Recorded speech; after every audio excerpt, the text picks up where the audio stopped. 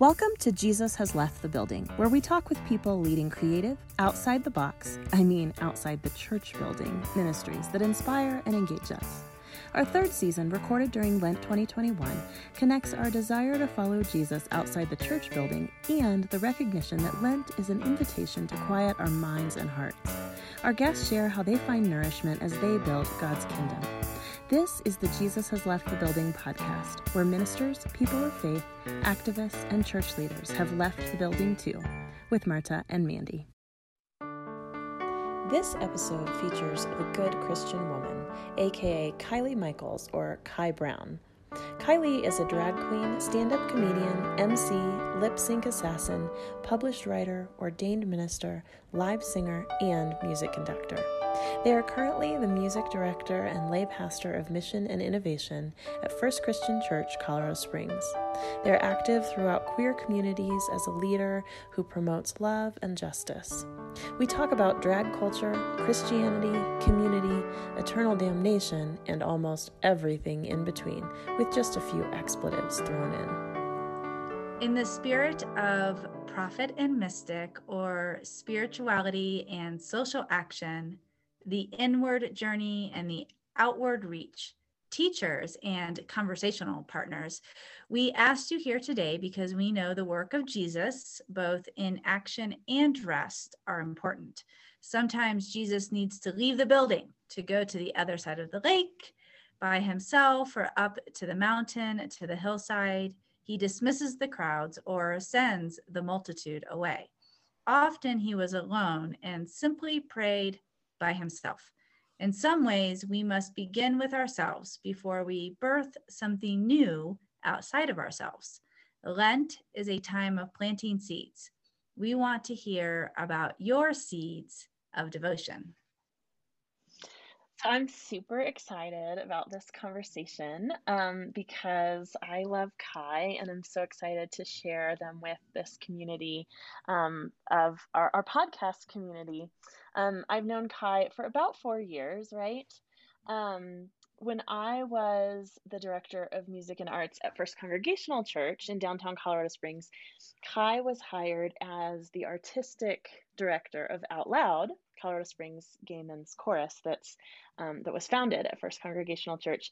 And I had been around for almost all of Out Loud's existence. I got to FCC about 6 months after the first Out Loud concert ever.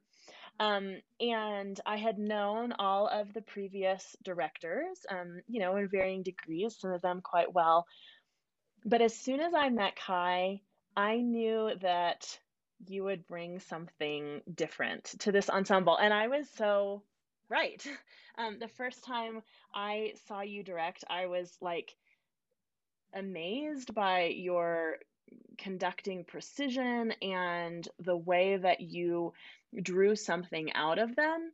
And I remembered thinking, oh, I'm going to like them, because I saw in you some kind of similarities in my style, like this working people really hard because you know what they are capable of. And so there's this kind of unyielding push and drive for excellence, but it's all housed in this compassion and this desire to really bring, let me get a little misty, to bring the very best out of people. And I saw that in you, and but Kai lived in Denver and I was here in the Springs, and you like drove down every week for those 3 or 4 years. But then in October, this past fall, you took a job at First Christian Church, which is downtown Colorado Springs, and moved to Colorado Springs. And I think it was within that first week that you were here in Colorado Springs that Russ and I think it was like a couple days after I moved. Right. Like in the first couple of days you were here, Russ and I had you over onto the porch for COVID drinks. We were trying to be safe outside. And I really feel like we just haven't actually stopped talking to each other since that first drink on the porch. Nope. You have become very quickly one of my favorite people. We have so much in common with our love of choral music, our commitment to justice, our calling to ministry, our super fabulous hair. I am so excited to welcome you, Kai, to Jesus Has Left the Building. So, we want to start. This first question is we just want you to talk about your work as Kylie Michaels, the good Christian woman. You can talk about how you got into ministry. You can talk about how you got into drag. You can talk about how you decided to put them together. You can talk about how that's playing out in your new role as music director and lay pastor of mission and innovation at First Christian. Just talk to us about this amazing work you're doing. Yeah, well, thank you for your kindness and what you said about me. I appreciate it. I know you were like, I'm getting misty. I was like, me too, girl, stop it. So I remember, so I was raised Southern Baptist. I always loved church. Even when I look back now and I'm like, oh my gosh, the teachings of the Southern Baptist Church as a whole, it's just, I disagree with so much of it, and so much of how they evangelize and how they're just trying to save people from damnation, whatever that means. I don't believe in it. But I look back and I'm like, what? I was obviously a kid, but I always just loved the church. And if you would have asked me as a kid, what do you want to be when you grow up? I always said a preacher or a teacher. It's the same thing. And now just in the ways of my life, just realizing that preacher and teacher is so much more than standing in a pulpit or standing in front of a classroom. But this is a big question to answer. It is. I saw my first drag queen when a couple days after I turned 18 years old. In Dallas, Texas. I went to a show at Station or S4. It's a big gay nightclub, and they have a room upstairs that has drag shows. I think it's Wednesday. It used to be Wednesday through Sunday. It's called the Rose Room, and it's prestigious. It's one of the most known drag rooms in the country in queer culture. And I remember seeing Cassie Nova and Crystal Summers, and I was like, and I've always acted. I've been on stage since I was like 8 years old. And I was like, that looks interesting. That looks fun. It looked like being able to step out of that box and be someone else. And so I remember doing drag for the first time when I was an undergrad. I did my undergrad at the University of Texas in Tyler, so about 2 hours east of Dallas. And it was really bad. They had one gay bar and it was open one night a week. And it was just really bad. And then when I went to grad school, so about 2010 is when I started performing regularly. When I did my master's degree about 20 minutes south of Austin at Texas State University. So I lived close enough to Austin and I just traveled back and forth. So this all will connect at some point. So I've always loved Jesus, always loved the church. And I've always loved drag since the first time I saw it.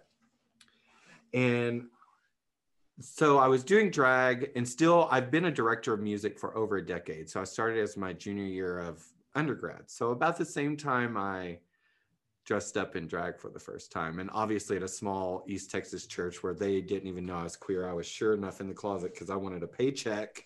I wanted a paycheck from Jesus. And I was like, I won't get a paycheck from Jesus if they know I'm big old queer.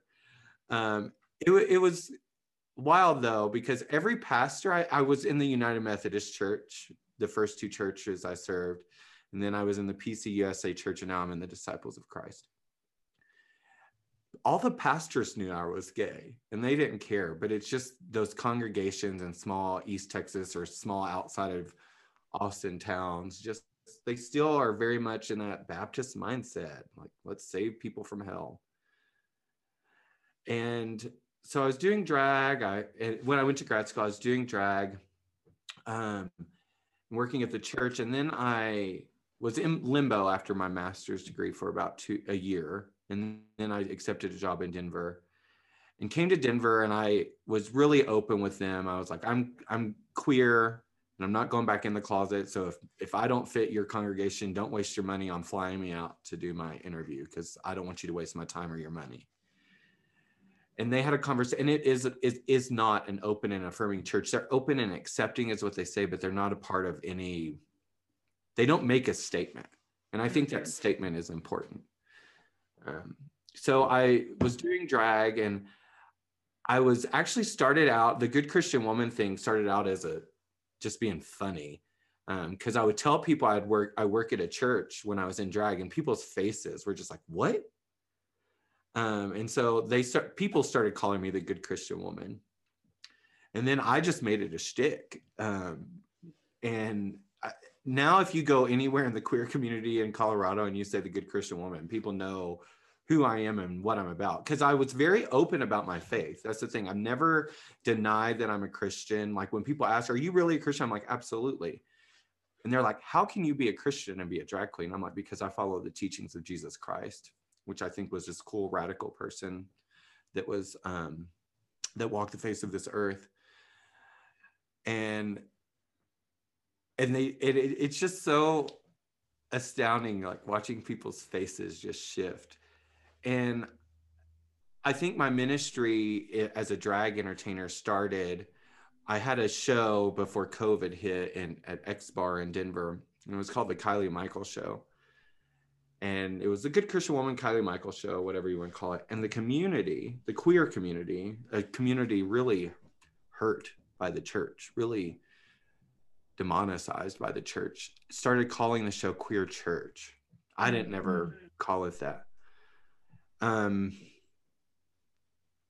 that's when I realized I was doing something with both my ministry and being a queer drag queen Christian, was when the community started calling my show that. And I actually asked people that started calling it that, why do you call this Queer Church? And their response was just, this is a place that I feel like I can be trans and be myself and be safe. I recall, it might have been one of y'all because it was a show y'all were at, but I recall this question being asked here in the Springs at the show I hosted, Icons. What does church and a drag queen look like? And I was like, we're here. And I know we all both agree, like we have to break down the barriers of what the system has told us church is, I think, if we want to succeed in ministry. And so I think it just happened naturally for me. And well, okay, I'm just like, as I'm listening to you talk, I probably think that you in drag, you as a person of faith, and those intersecting ideas really presented the love of God to the people that surrounded you in a way that they had not felt that way. Like if you had just been drag and not the Good Christian Woman or shared your faith, then I don't think that Queer Church would have been created in the same way. I think it was both in the fully showing who you were, not just as a queer person, not just as a drag queen, but as a person of faith, is what really made that connection, if I can guess. Yeah, no, I agree, because I've had so many people who yearn for spirituality, who yearn for a faith, or who yearn for a personal connection with something beyond us, but have been so hurt by the system in which we all work. And that's one thing I say as a drag entertainer when people ask me, well, why do you work for the church? I'm like, because I want to break down the system from within, because I think that's what we're going to have to do. And there are so many parallels. So I'm currently writing a book, who knows when it'll be finished, but about the parallels of Christianity and queer culture, because there's a lot of parallels, because it's community, it's about our tribe, our people that we're around. And I see so many healthier relationships in queer culture than I do in the church. I see so many just really broken, which is okay. That's part of us being Christian. We all come to this table as broken humans, with full acceptance and a place to be. But I see so much unwellness in the church, that I see so much health and thriving in the queer community, because people are actually able to be vulnerable with each other. Whereas in the church, where there's so much shame and sin, whatever the fuck that means. Oh, sorry, whatever that means. But our listeners are fine with the F-bomb. okay, cool, because you might get it, or you did get it. But there's so much shame, and there's so much of what we're trying to be accepted by the church, when at the end of the day, we're all really messed up.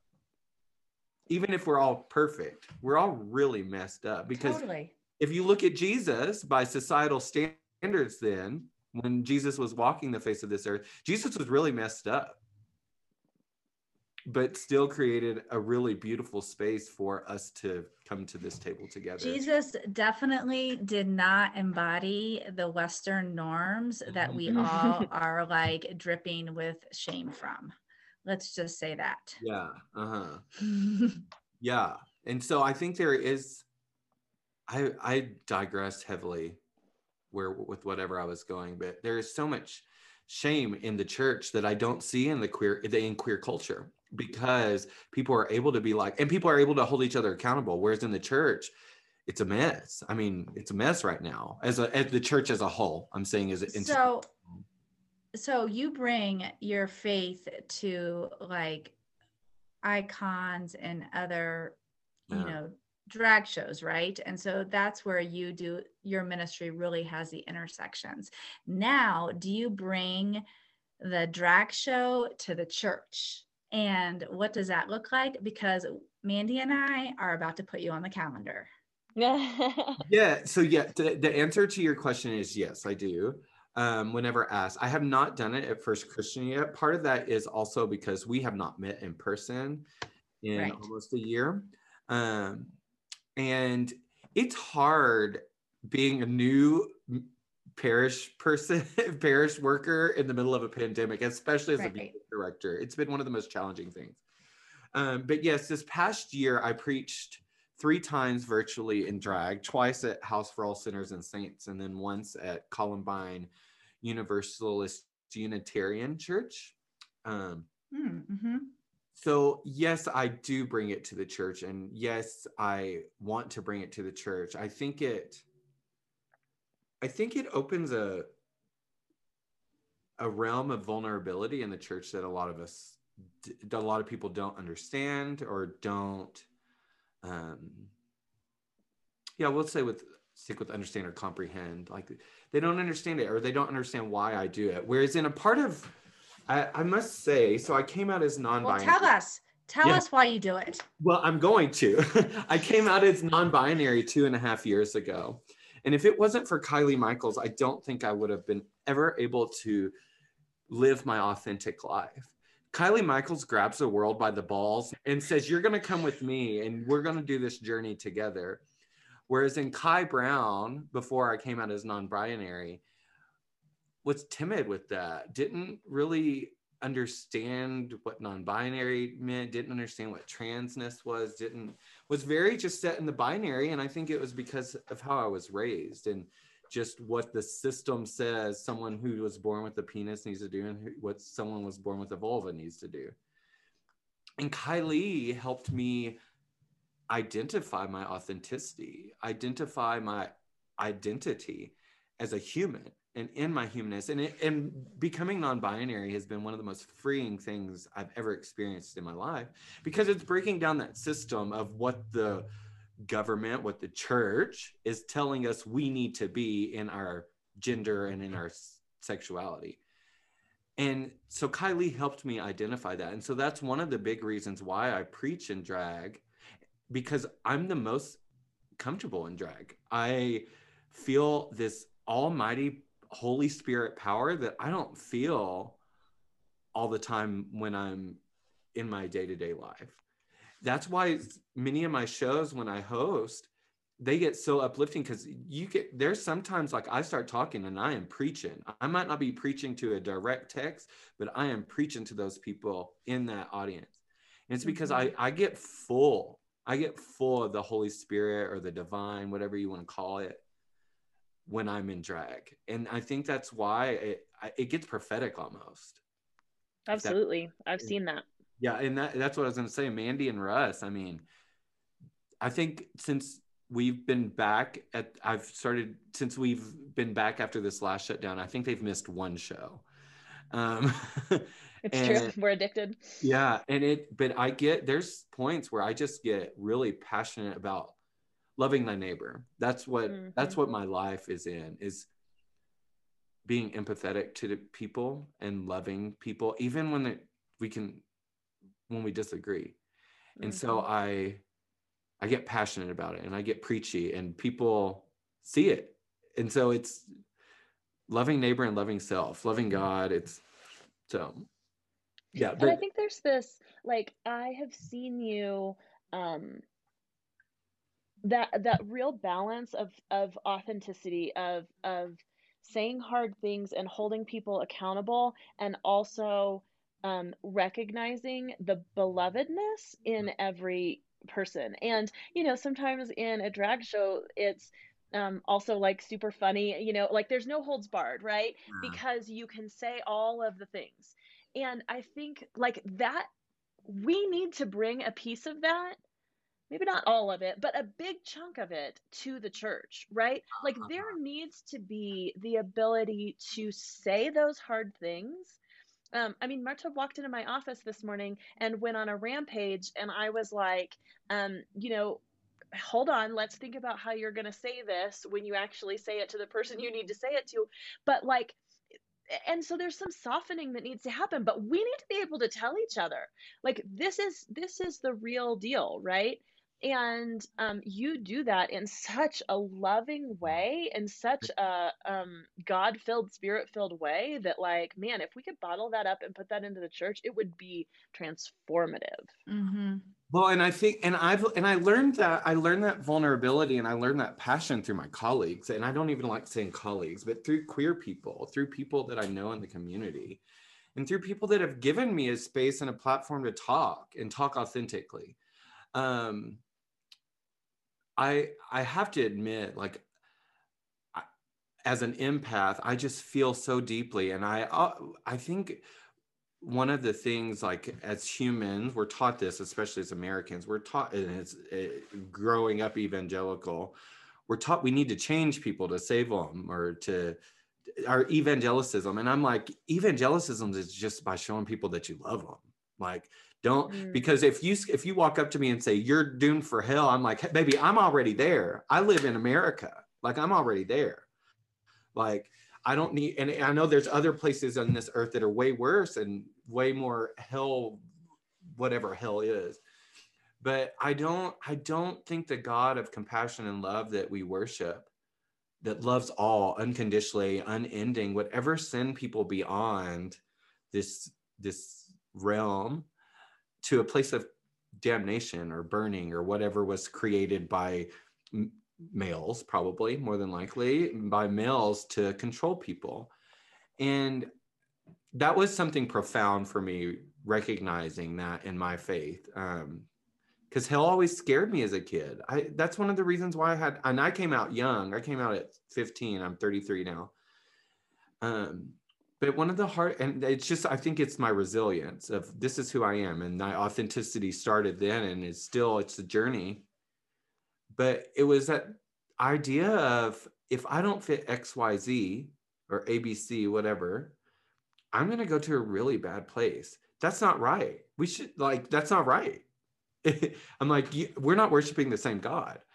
And I think our evangelicism, and we've, as a progressive Christian, when we hear evangelical or evangelicism, a lot of it's like, that's a bad word. We don't say that. But I don't think it's a bad thing. I think how we act within it is bad. It just needs to be reclaimed. It needs to be reclaimed. And I think I evangelicize every time I walk on a stage and drag and say, I am a good Christian woman. Or when people ask me, are you a Christian? Really? Yes, I am. And by being compassionate and showing love and holding people accountable, that's how I evangelize. They know, I'm not going to tell you what to believe, because honestly, I don't care what you believe or what you don't believe. Just be a good person. So this season, another guest we are having come on is a trans woman who is my dear friend and who's also a member of the church. And, you know, she did this whole little trans etiquette 101, mostly for my benefit because I kept on messing up. And one of the things that she said, and she was also full of grace in the way that you are, like just so graceful and so like loving and present, and which, you know, is helpful for stupid people like me. Would you, and one of the things she says is, you know, she just kept on repeating over and over again was that she only can speak for herself, right? Because, you know, the fluidity is, there's so much fluidity and there's so much diversity and uniqueness to each person. But would you say, as identified, you know, just for our listeners out there, because I'm all in this teaching place, right? Yeah. Would you say that as identified as a non-binary, that that being full trans woman would not fulfill that, but that having these moments of being able to be in drag as Kylie does give you sort of both realms of the spectrum that fulfill your cup in a way otherwise? Is that how you would? Yes and no. So I do not identify as a trans woman. I do not identify as a cis male. I was assigned male at birth. I identify somewhere in between. We're taught in this culture, in our culture, that it's black and white, if you will. It's boy and girl, and it's not. We're taught so much that gender is that binary, when gender is just a full spectrum, just like sexuality, just like a color spectrum, just like light, just like this universe that we live in. It's a spectrum. It's so full, and it's so much, just like God, it's so much bigger than anything our little human brains can ever encompass. But we try to put these human labels on it because as humans, we love those labels. And I'm a 7 Enneagram 8 wings. So whenever my 8ness comes out in my work a lot, and I very What's much, the 8? the commander, likes to be in control. And so labels have always, I'm very much a bullet point list. I like my bullet points. I like my labels. And that's something that's been very fruitful for me, is to break down those labels and to be like, you know, I can be somewhere in between that male and female aspect. I am not a trans woman. I'm not a cisgendered male, but I am somewhere in between. You know, and some days I wake up and I'm like feeling my feminine oats, as you will, and I will wear a dress and not a stitch of makeup and my hairy legs, and I don't give a shit. And I feel powerful. No one can take that away from me unless I allow them to take that away from me. I love that. And that's one thing in my transness, my non-binary. So trans is a huge umbrella that non-binary is a realm under. It's an umbrella blanket term. But one thing in my gender journey, if you will, when people have an issue with my gender, it's not me.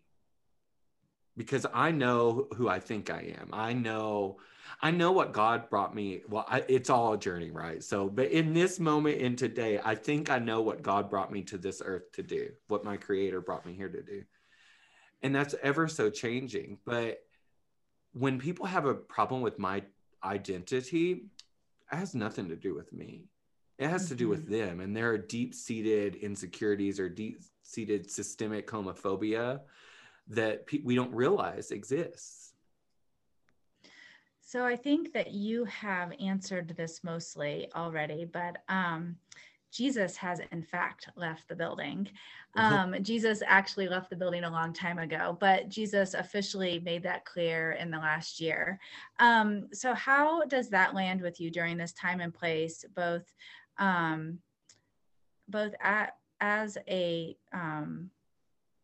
minister and in ministry at First Christian, and as a drag queen, all the things, however you want to answer that. Yeah, Jesus has left the building. I agree. I love your little bit of a rebuttal. Like, Jesus left the building a long time ago. Yes, I agree. I think back to when I came out of the closet and I left the church for about a 2-year period. When I was 16, I asked my Sunday school teacher, how can you tell us this God loves us so much, but if we don't fit this certain mold so this pastor's teaching us, we're going to go to hell? And I remember her leaning across the table. I mean, I remember it vividly, and I don't remember a lot from my childhood, just with some trauma that happened. But I remember her saying, you can't ask that. And I literally got up and walked out and was like, I'm not a part of this. But I never lost faith. But Jesus, and while I love that thing, Jesus has left the building, I think the Holy Spirit dwells within always. And I think it's within everyone. I truly believe that. I think everyone has a little bit of Holy Spirit in them. It's just, how do you nurture that? It's like a seed. How do you nurture that? How do you embrace it? How do you embrace that seed that you're cultivating? How do you embrace the Holy Spirit within you? And how do you let the Holy Spirit be that empathetic, compassionate, unending love that God teaches us throughout the Bible? And people talk about the queerness in the Bible and how the Bible talks against homosexuality 6 times, blah, blah. It doesn't. But I'm like, okay, so say those passages where you think that scripture says something bad about homosexuality. How many other times is the Bible counteracting that with love and compassion for your neighbor? So while Jesus has left the building, I think the Holy Spirit is ever so present. And even when we might not feel the Holy Spirit present, there are many stories in this book that we read where God was silent. The Holy Spirit was silent. But God always provides a well or a stream or some kind of metaphor that shows that, hey, I'm still here, yo, and I'm not going anywhere. Sometimes God provides silence, and God provides silence sometimes for a reason. And I think that's what happened with me at the beginning of the pandemic back almost a year ago. God provided me silence to realize you are a child of God. You are beloved, and you have talents to show this belovedness that they've created within me. So I'm just going to say it again. Jesus may have left the building, but the Holy Spirit, while maybe silent, is still ever so present. What I love about your story up until this point, all of it, all of the answers, it's making me think about how we titled the podcast, Jesus Has Left the Building. I think, and, I don't want to speak for Mandy, but we are, here we are, 2 cisgender, straight women who feel, I think a lot of the time, in the closet that we call the sanctuary building. Yeah. And what this Jesus Has Left the Building podcast has done for us is we've broken out of that mold. And I think, and I see you doing the same thing in your own way, that you have left the confines of where you feel God no longer exists fully. And I think that's how we have been feeling about this church building on Sunday morning, is that we have sort of been stuck a little bit in the confines of a structure that no longer feeds us in the way that we feel totally authentic and vulnerable. In the same way that you feel when you can break out and be Kylie Michaels, the good Christian woman. And so that was just sort of the intertwining, because you were already answering that question all over the place. But the thing I love about it is Jesus, like when we say Jesus has left the building, like if we look at Jesus's ministry, Jesus never had a building. Right? Right. And- Yes. We put and- Jesus in the building. We put Jesus in the building in our humanness, and and we put so much on this structural thing that just needs. I agree with what you're saying. Like we need to break down these barriers, and Jesus was one of the most authentic people to live during their time, really pushing back against the patriarchy, the government, the oppressive, very oppressive government, the oppressive religious institution. I think my favorite high holy day, if you will, that term is interesting. What is it? But is Maundy Thursday. But I think it's one of the most vulnerable times in Jesus's ministry where he was just with his disciples and he was upset because why wouldn't they pray with him? Why wouldn't they pray with him? Why were they sleeping? And then he still knew, Jesus knew that he was going to be crucified soon and die our death, and still talked about love others as I have loved you. Then wash their stinking feet. And then wash their feet and then died that death. It's talk about a vulnerability that, I mean, if I knew I was going to die tomorrow, you damn well know I'm not going to be washing people's feet.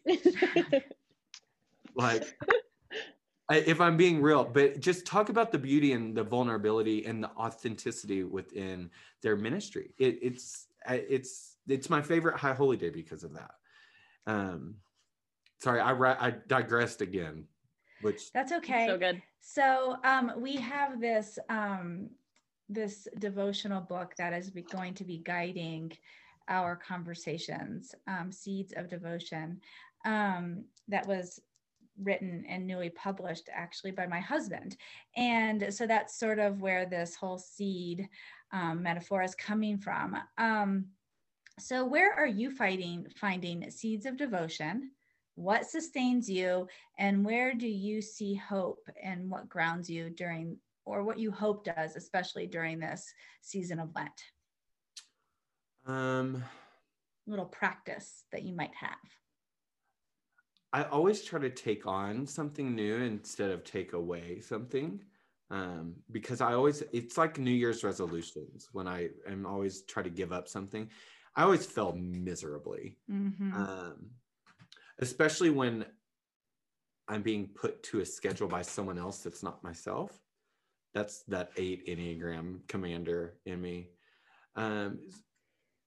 So the seed of devotion that I've already decided is I'm going to just practice some spiritual practices. I already do a prayer group twice a week, and I'm going to up it to 4 times a week because it's available 6 times a week. And then what sustains me, honestly, having a good drag show is what sustains me. I get the highest high when I have an audience that is listening, that's attentive to what I'm saying, and that there's just a sacredness. Like this past Friday, for instance, there was just you were in the zone. I was in the zone, and there's just a sacredness about it. And that's what gives me hope, because the thing I love about Icons here in Colorado Springs is, yes, it's a gay bar, but it's also a bar that you can be straight and come and be just as loved on as our queer folk. Because we realize that, well, I realize, I'm not going to speak for the owners, I think they realize, I would think they would agree with me. We realize there has to be unity. We have to stop pointing fingers and saying, and we have to realize that people are going to mess up. That's part of us as humans. And that's what I'm hopeful for, is with this change coming into the new year, a new political environment. And I'm hoping, and having a president that extends grace, extends compassion. I'm hoping it speaks to people and that grace becomes something we make a forefront again, because we all realize, like, the only people's shoes that we think we know are how to walk in are our own. And sometimes when you struggle with mental illness and you realize, oh, well, maybe not today, but I can't look at you, Marta, and you, Mandy, and say, this is how you need to experience things.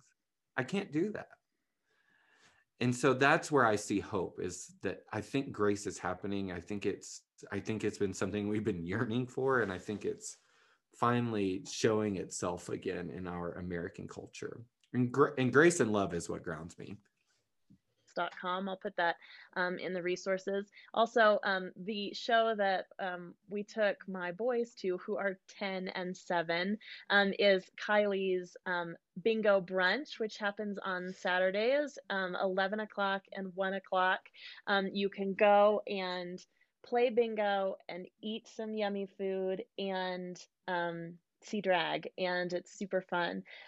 So check those things out. Well, we are so grateful for this time together and this conversation. I'm super grateful to have two of my favorite people in the same room together. So yay. You're awesome. Yay, thank It was you. really great. Thank you.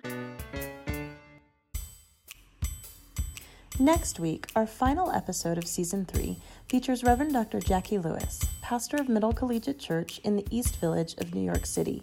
She shares her work and her seeds of devotion with us. We hope you join us.